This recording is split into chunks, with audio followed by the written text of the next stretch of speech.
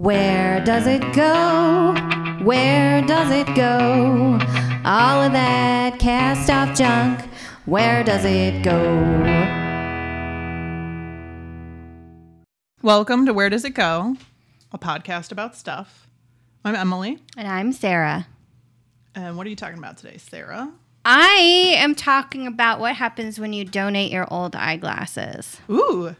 Yeah, so I love eyeglasses. I have at least 10 pairs because I buy them online because online has interrupted the near monopoly that used to exist, and that's why you paid $1 bajillion for eyeglasses. But anyway, when my eyeglasses are old, I donate them. I've always tried to donate them just because I think it's a good idea, and so I was curious what happens and why when you donate your old eyeglasses. So when I was I have a tiny rant first.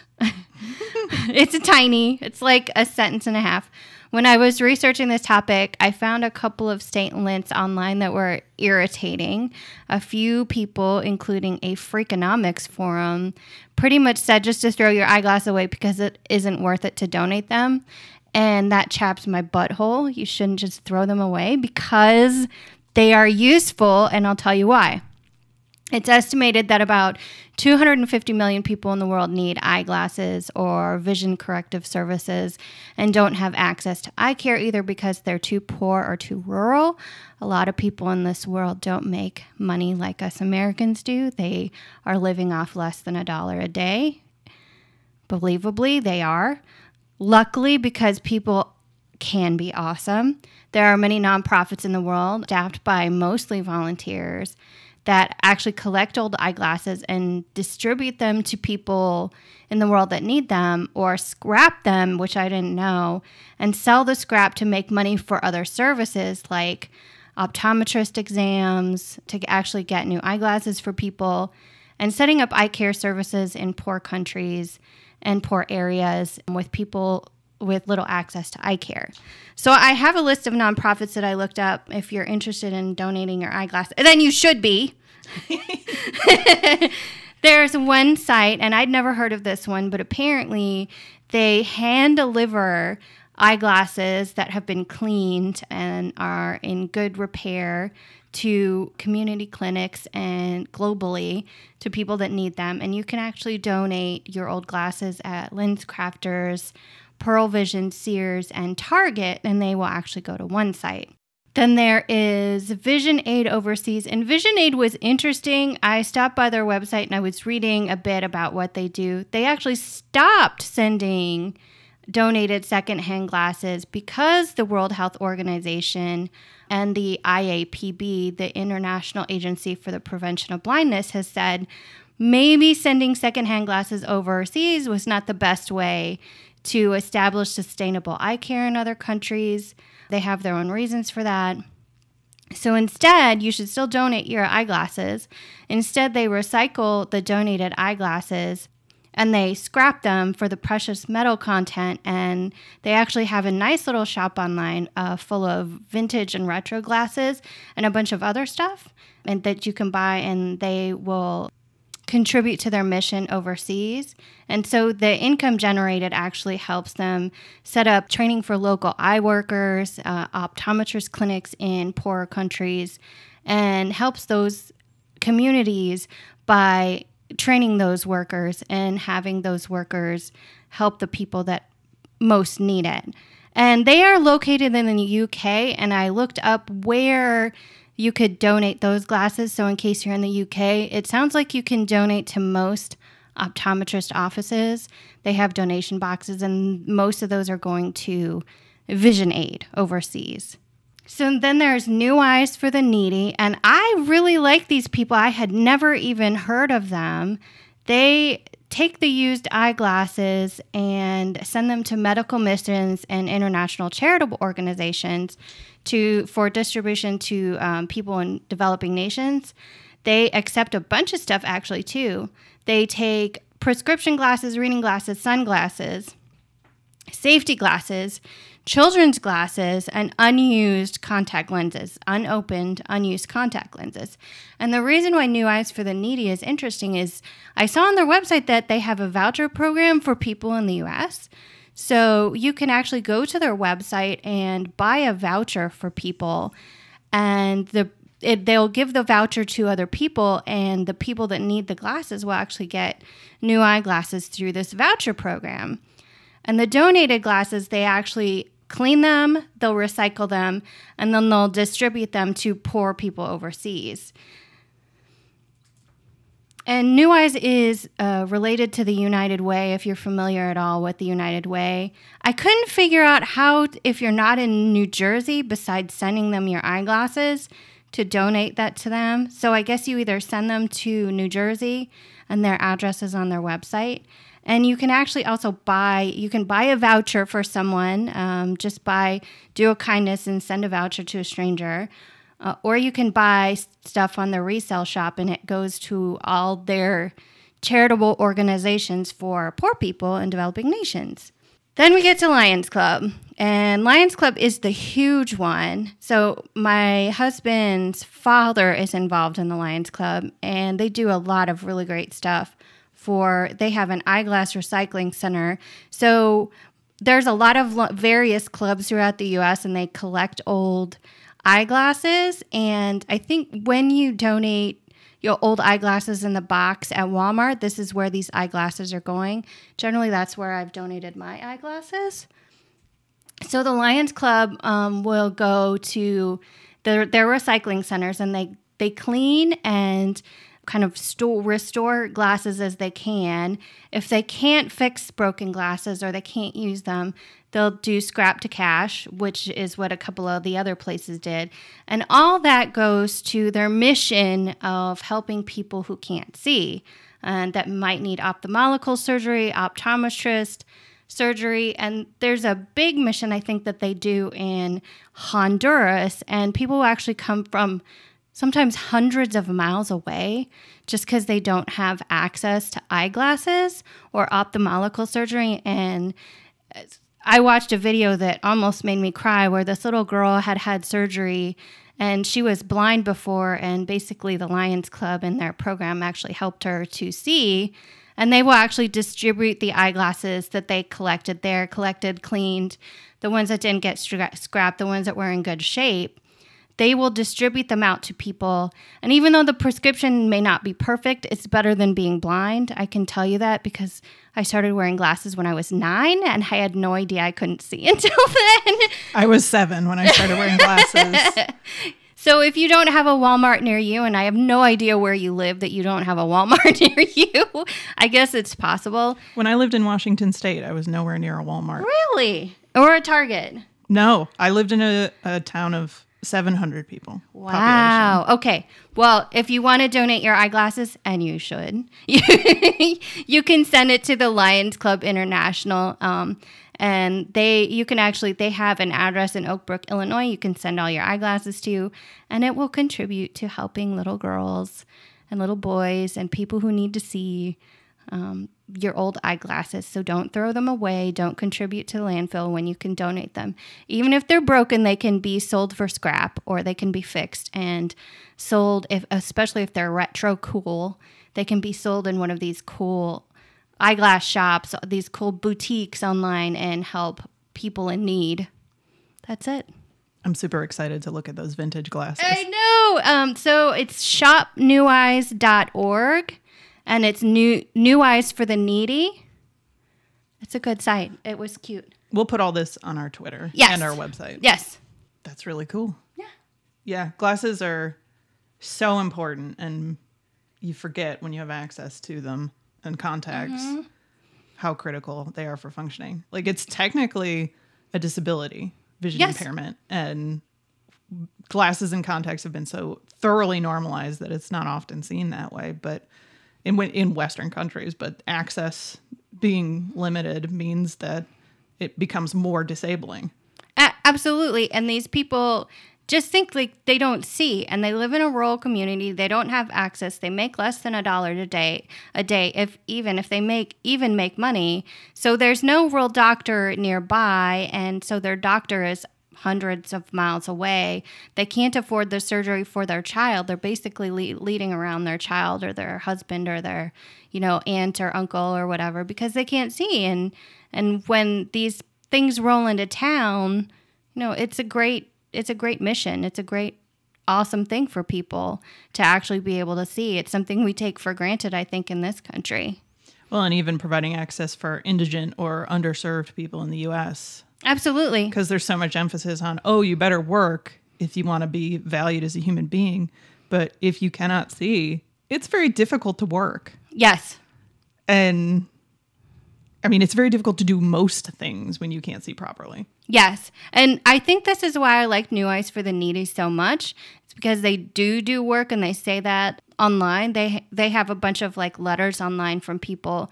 There was an older lady from Louisiana said she could finally read the newspaper again. Yeah, it was just really sweet. It was really sweet to see.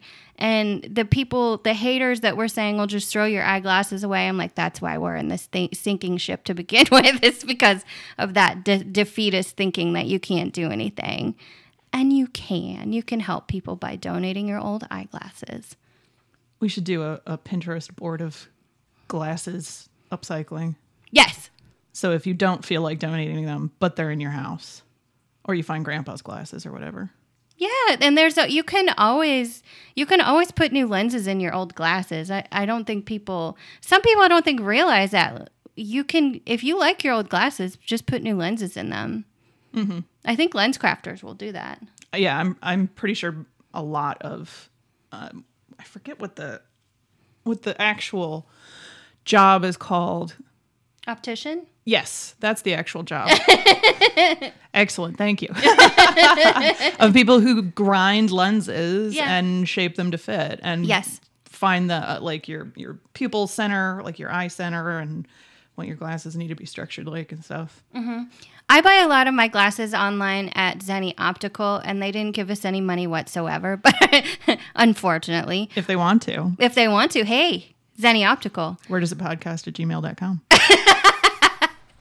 But I actually went to their website to see if they did any kind of charitable donations, and they actually donated $121 million of eyeglasses last year. And their glasses are not expensive, so that's a lot of glasses. Yeah. I thought that was awesome. That's a lot of their glasses. That's a lot of glasses. You can get $7 glasses on their website. The most expensive glasses I ever bought from them were some Transitions lenses and some retro 80s frames for, I think I spent $45. And they're the kind of glasses where you go outside and they tint. And they're great for me for work if I know I'm going to be going in and out all day. So that way I don't have to change my sunglasses. And yeah, I think I spent $45. I'm wearing Zenni Optical glasses right now that cost $30. As am I. It's almost like you told me about their website and I went shopping there. That's possible. I'm kind of evangelical about them. I had this lady in the store one day. She's like, I need new glasses, but I can't afford them. Like, new glasses are going to be $200. I'm like, oh, girl. The glasses I'm wearing were $16. She's like, what? So yeah, I wrote the website down for her. And by the way, they donate glasses. So that's amazing. Yay. Yeah, that's nice. The end. My topic is an interesting one. It's tangentially related to what I wanted to cover today, but it was too much information to try to track down in the amount of time I had. So I'm going to be talking about something outer spacey in the future, the near future. Yes.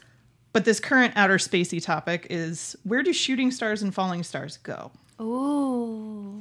Falling stars and shooting stars are often considered the same thing, although I would consider shooting stars what you see in the atmosphere that does not fall to Earth, and then I would consider falling stars ones that fall to Earth.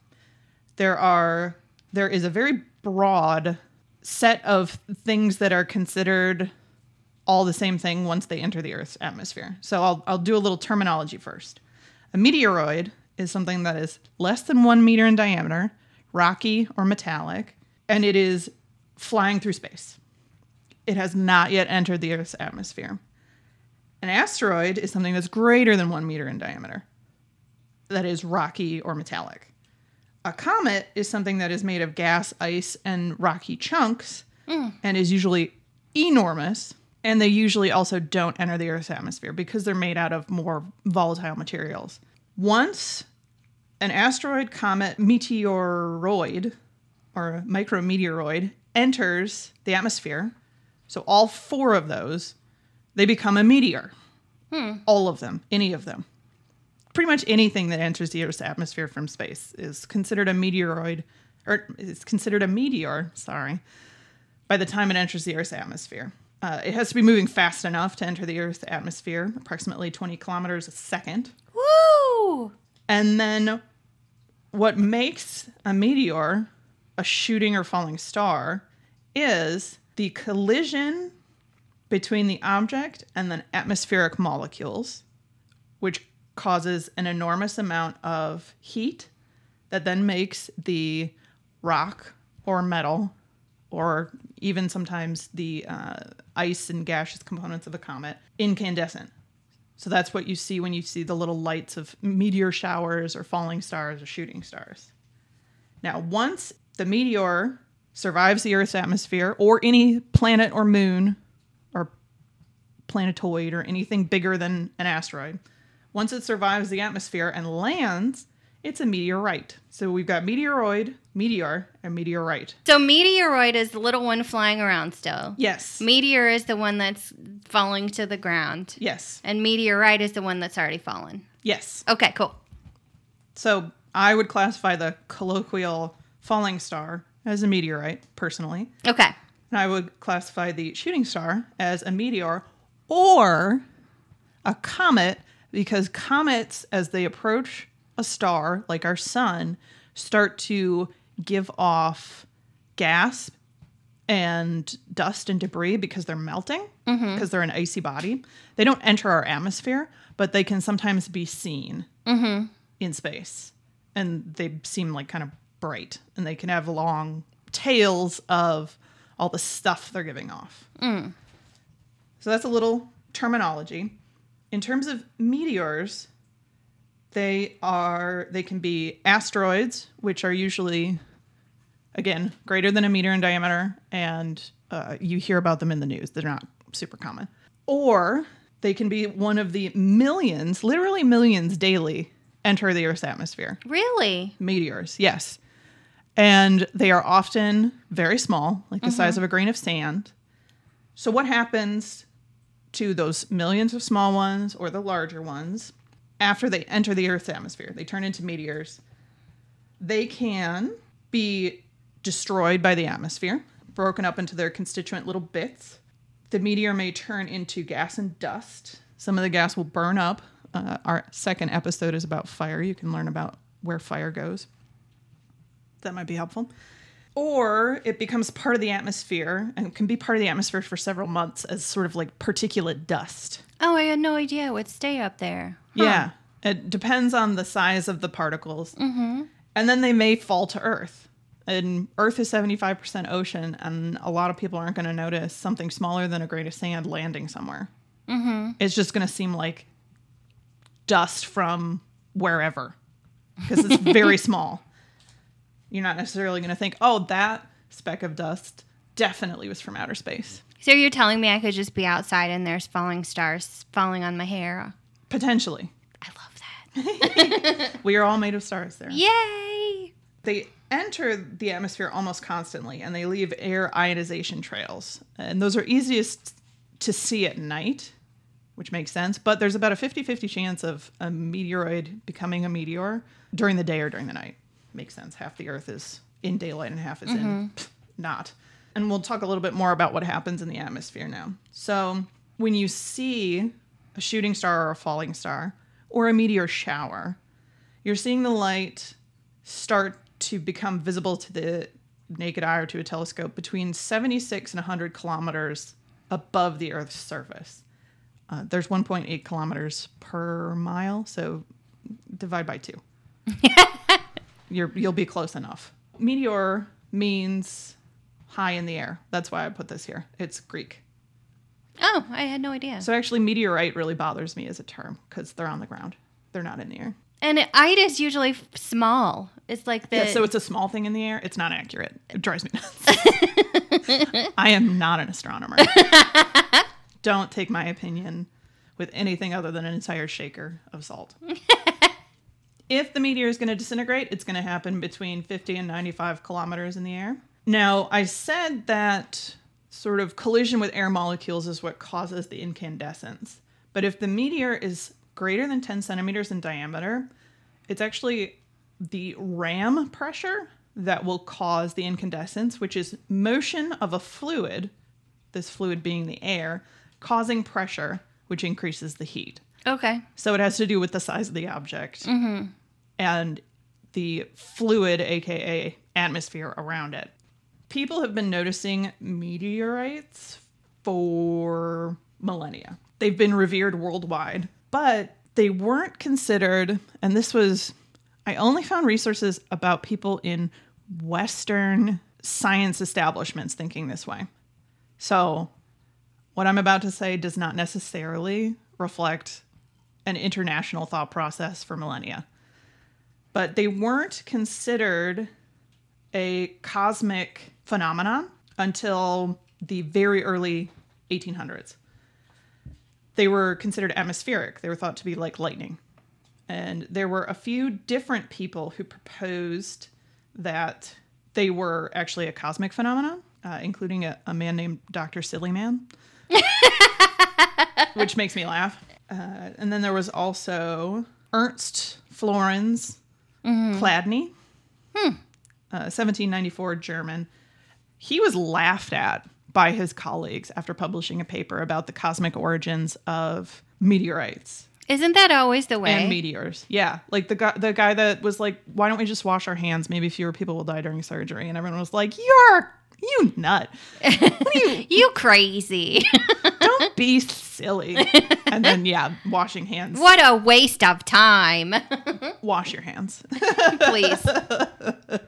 Especially if you're operating on me or Emily. Wash your hands. Yes, please. By 1807 in the U.S. and 1803 in France, there were these massive meteor showers that enough people observed that they were willing to take seriously that these might be cosmic phenomenon instead of something like lightning. Now, that's an American institution and a European institution. But let's go way back in time. Meteorites make up some of the earliest iron artifacts. 9 iron beads found in Egypt were meteoric in origin. At Mecca, in the Great Mosque of Mecca, there's a black stone in the wall of the building at the center of the mosque, and it's likely a meteorite. Cool. Meaning that people recognized that it was odd and important, and so they put it in a very important place. The Temple of Artemis at Ephesus was founded at the site of a meteorite find. An Iron Age hill fort had a meteorite placed deliberately in it. So that's around 1200 BC. In Arizona, between 1100 and 1200 AD, a meteorite was buried in a feather, 135 pounds. So this was not a little rock. This was huge. Buried in a feather cloth in a Sinagua burial cyst. So they buried this rock as if it was an important item. Huh. The Pojoaque Pueblo in New Mexico, there was a small meteorite found in a jar at a burial. At the Hopewell burial mounds, there were meteoric iron beads. Inuits used meteorite chips for cutting edges because they were a convenient metal source. Metal was scarce for a very long time in human history. Right. It's been the type of thing that people have considered important for a very long time. It's been noticed by humans that they're unusual.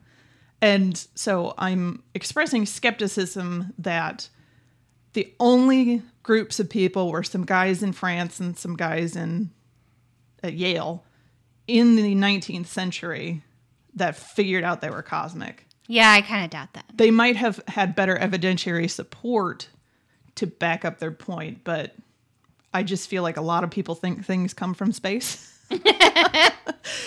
And so it's the type of thing where I would be willing to bet somebody else came up with that idea too. prior to 1803 or 1794. Likely. Now, worldwide, the impact craters of meteorites were first thought to be either old volcanoes or explosion sites, which makes a lot of sense because especially larger meteorites that make impact craters are obliterated on contact. So you're not necessarily, or they're buried deep in the ground. So you're not necessarily finding these strange objects that are notable in conjunction with these huge craters. So because they're not necessarily directly connected, it makes sense that people wouldn't immediately connect them and would think they were some other phenomenon that they have observed that makes similar shapes. There are actually fossil meteorites. Oh. So meteorites that were buried way long ago have actually had their minerals replaced by terrestrial minerals, much like a fossil's organic components are replaced with terrestrial minerals. Okay. There's a huge, it's not a stockpile, there's a huge patch of them in Sweden. And so that's been a great way to study the fossilized meteorites. So it's something that they're not inert in the Earth's crust when they land. They can actually be altered by the Earth's crust. Oh, I had no idea. I just always assumed that they were all iron. Yeah. And actually far fewer of them are iron than stone. Oh, okay. And sometimes they are a mix of all kinds of different minerals. And sometimes they're just hunks of iron. The Chicxulub crater, I'm probably not pronouncing that correctly. Where is it? Mexico. Oh, okay. May have resulted in the Cretaceous extinction. That was the dinosaurs going extinct. Now, I think it contributed, but I don't think it was the only thing that caused the Cretaceous extinction. I think that flowering plants had a hand in that, but they're not a massive cratered event, so they're harder to trace in terms of their impact on dinosaurs. They threw all their eyeglasses in the landfills. And they couldn't see. And then they couldn't see, and they all died.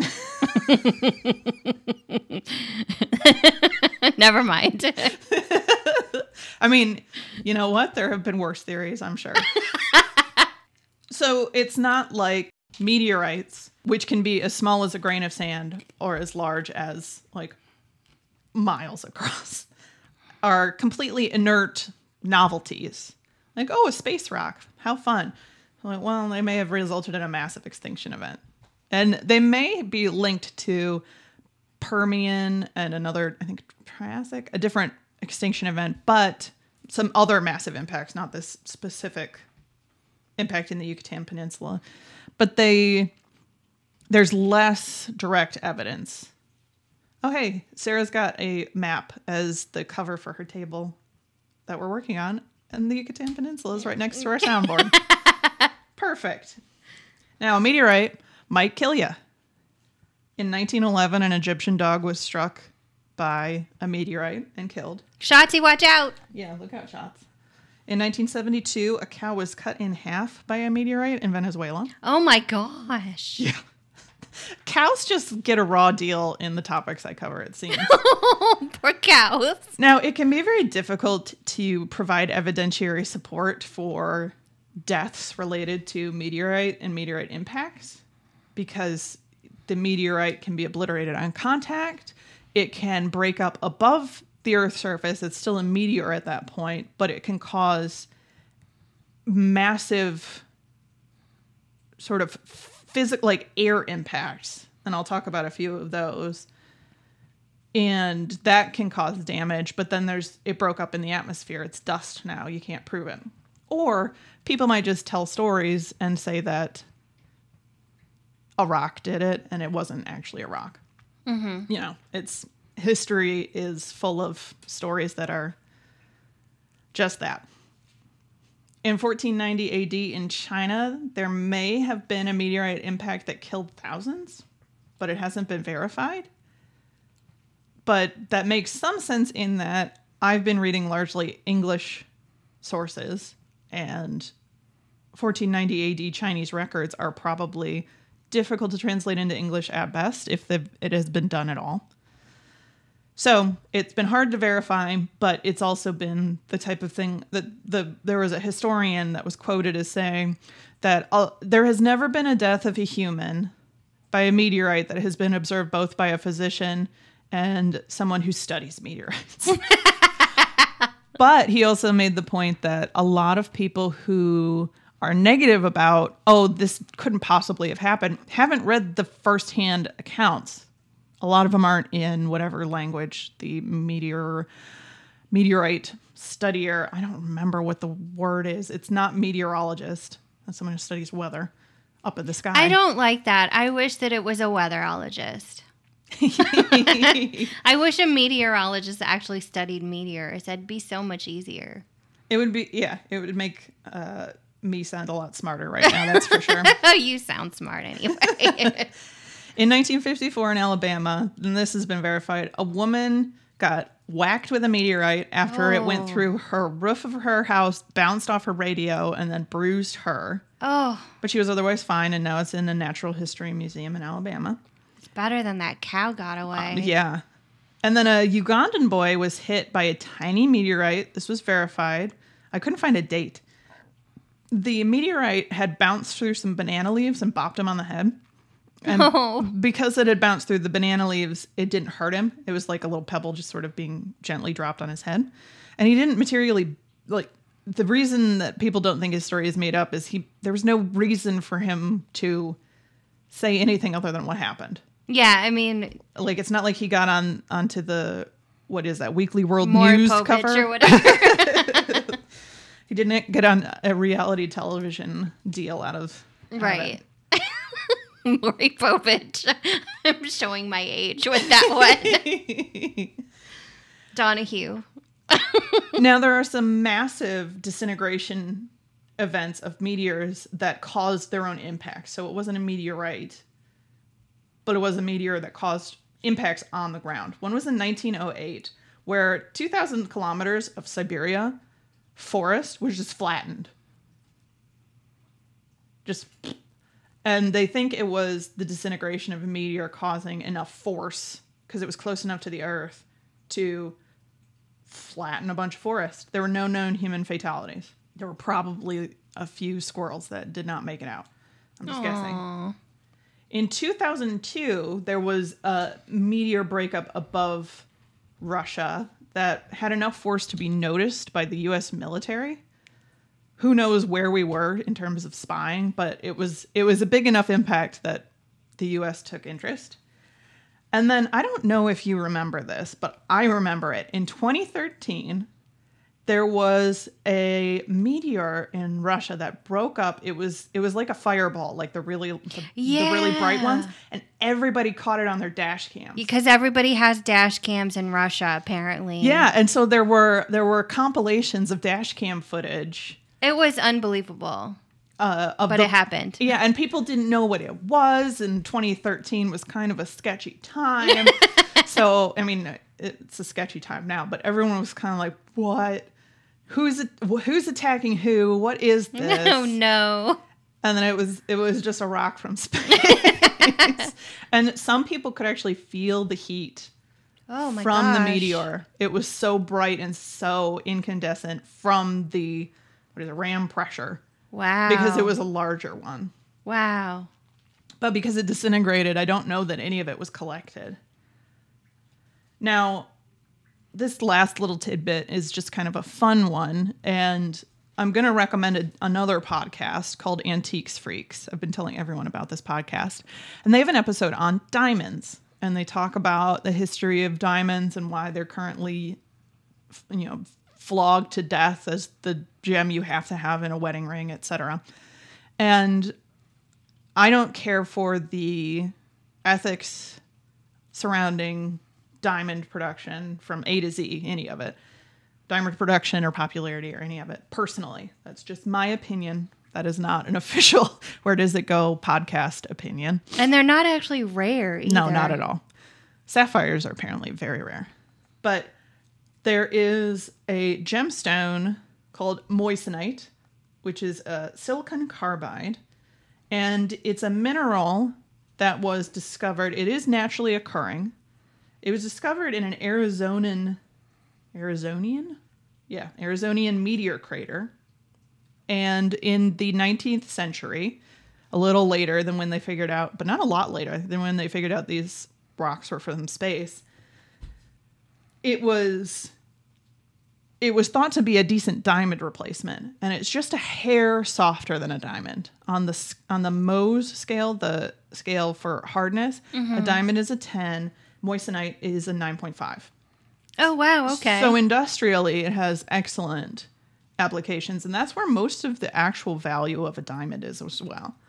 But it can be created in a lab, so it can be generated from crystals from a meteor, so from a natural source, or from, future creations from lab created sources. And it's also got jewelry uses. It is an option for not having a diamond, but having a very nice white stone that has brilliant light refraction. And my wedding ring is actually a moissanite. I had no idea. I didn't wear it today, but it's beautiful and I love it. And it was so much less expensive. And I'm not going to talk about money because I think that's rude. But it was an excellent option. And my cousin Elaine also has a moissanite, I think. It's becoming more and more popular. And I love that it doesn't have the sort of ethical hangups that diamonds have. And it's generated from a mineral that came from space. It's so cool. Space mineral. And there's a factory in North Carolina, I believe, that produces them. It's about a 2-hour drive from where we are. And then the ring itself that I had was made from recycled white gold. Oh, that's awesome. So it's sort of a shop local wedding ring. Yay! And it really is lovely. So that's where they can go. They can become jewelry.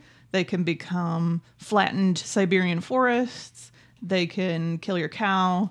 They can break up in the atmosphere and become dust. They can go a lot of places. That's awesome. Mm-hmm. I like that you mentioned Antiques Freaks. I love their podcast. They are so funny. Mm-hmm. I've listened to them frequently, and they're right up my alley because they talk about a lot of the stuff that I see every day in estate sales and auctions. So it's been a good time listening to them. I totally suggest them too. And they're really informative and hilarious. Yes, they are an excellent listen. Every single episode I've listened to, and every person I've recommended them to has loved the podcast. Mm-hmm. And very different people listen to it. That's cool. I had no idea about moissanite. That's awesome. Yeah. I love moissanite. It's just so neat, and it's so much less expensive than diamond. How's it spelled? M-O-I-S-O-N? Moissanite? To me, it sounds like moist. Moissanite. It's named after the guy, I think it's Henri Moissan. Oh, okay. That might be the wrong first name. But it's Moissanite.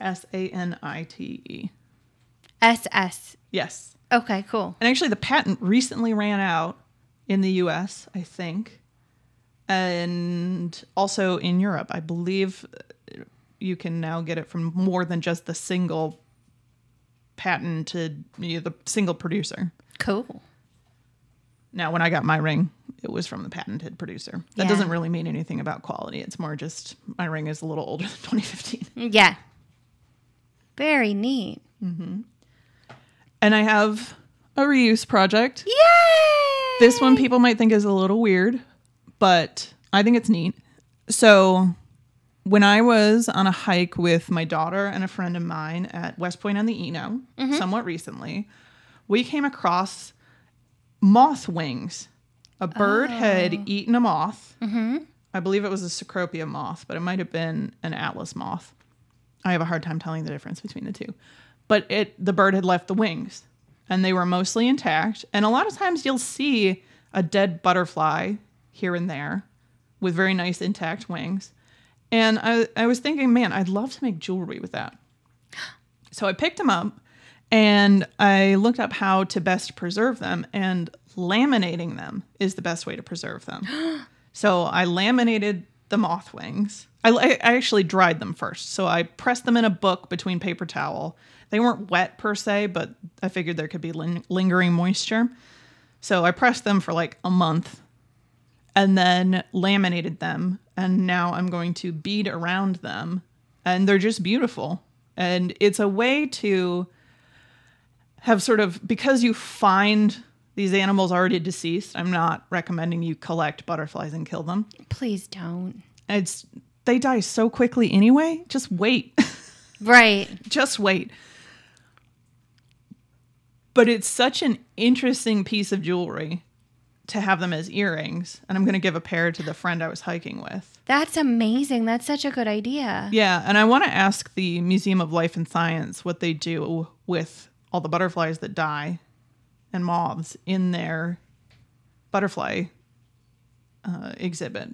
Well, the ones that are good enough, like the ones that don't have messed up wings and stuff, they make those displays that you see in the shop of those butterflies in the plastic tube, not in a plastic tube, but in the plexi case. Oh, cool. Yeah, I know they do that with some of them, I'm pretty sure, but I don't know what, I mean, they have like tens of thousands every year. Yeah, I believe I asked them once how many, it was either how many die or how many are released in a day. I think it's 600 butterflies and moths a day are released, which makes sense. They have short life cycles. And if they're in sort of an optimized environment like that, it's not like there's a bunch of birds and parasites and stuff that are preying on their eggs or them. So it would be interesting to ask what they actually do with those to see if that's a resource. Yeah. Or just go outside and wait, because in the middle of the summer in particular, and then also in the fall. And laminators are significantly less expensive than I thought they'd be. Oh, cool. Yay. Because I remember just being, as a child, if something was laminated, it just felt like such a big deal. Right? Yeah, it was just very special. And using a laminator felt very special and expensive. It was like using a video recorder. It was equipment that you needed to be trained on and was too much money for anyone to be touching and needed to be protected at all costs. I remember when I got my library card when I was a kid, and I had to get a new one because I lost my old one, and they got a laminator, and I got to watch it being laminated there. It was like the best. It made my day. I was like, oh my God, that's the coolest thing ever. Yeah, and then it's just protected forever. Yeah, it's just 2 pieces of plastic. And they're really easy to get a hold of now. Yeah, I think I have a laminator. Ours is from Amazon. My husband and I were both staggered at the price. Yeah, they're like $5 or I know. They're not, or something. They're not whatever. expensive at all. So that's, and I know that is making them into something that is going to kind of last forever. But it's a neat conversation piece. It's a way to interact with nature that is active enough to be interested, but passive enough to not cause damage. Yeah, and it sounds beautiful. Yeah, and a lot of jewelry is made out of plastic anyway, and it might be something that people would like as gifts. And it's not very expensive. Right. And it's a neat conversation piece. That's so cool. I'll put a picture up on Twitter when I finish them because I want to bead around them. Nice. Yeah. Please visit our website, wheredoesitpodcast.com. The end. The end.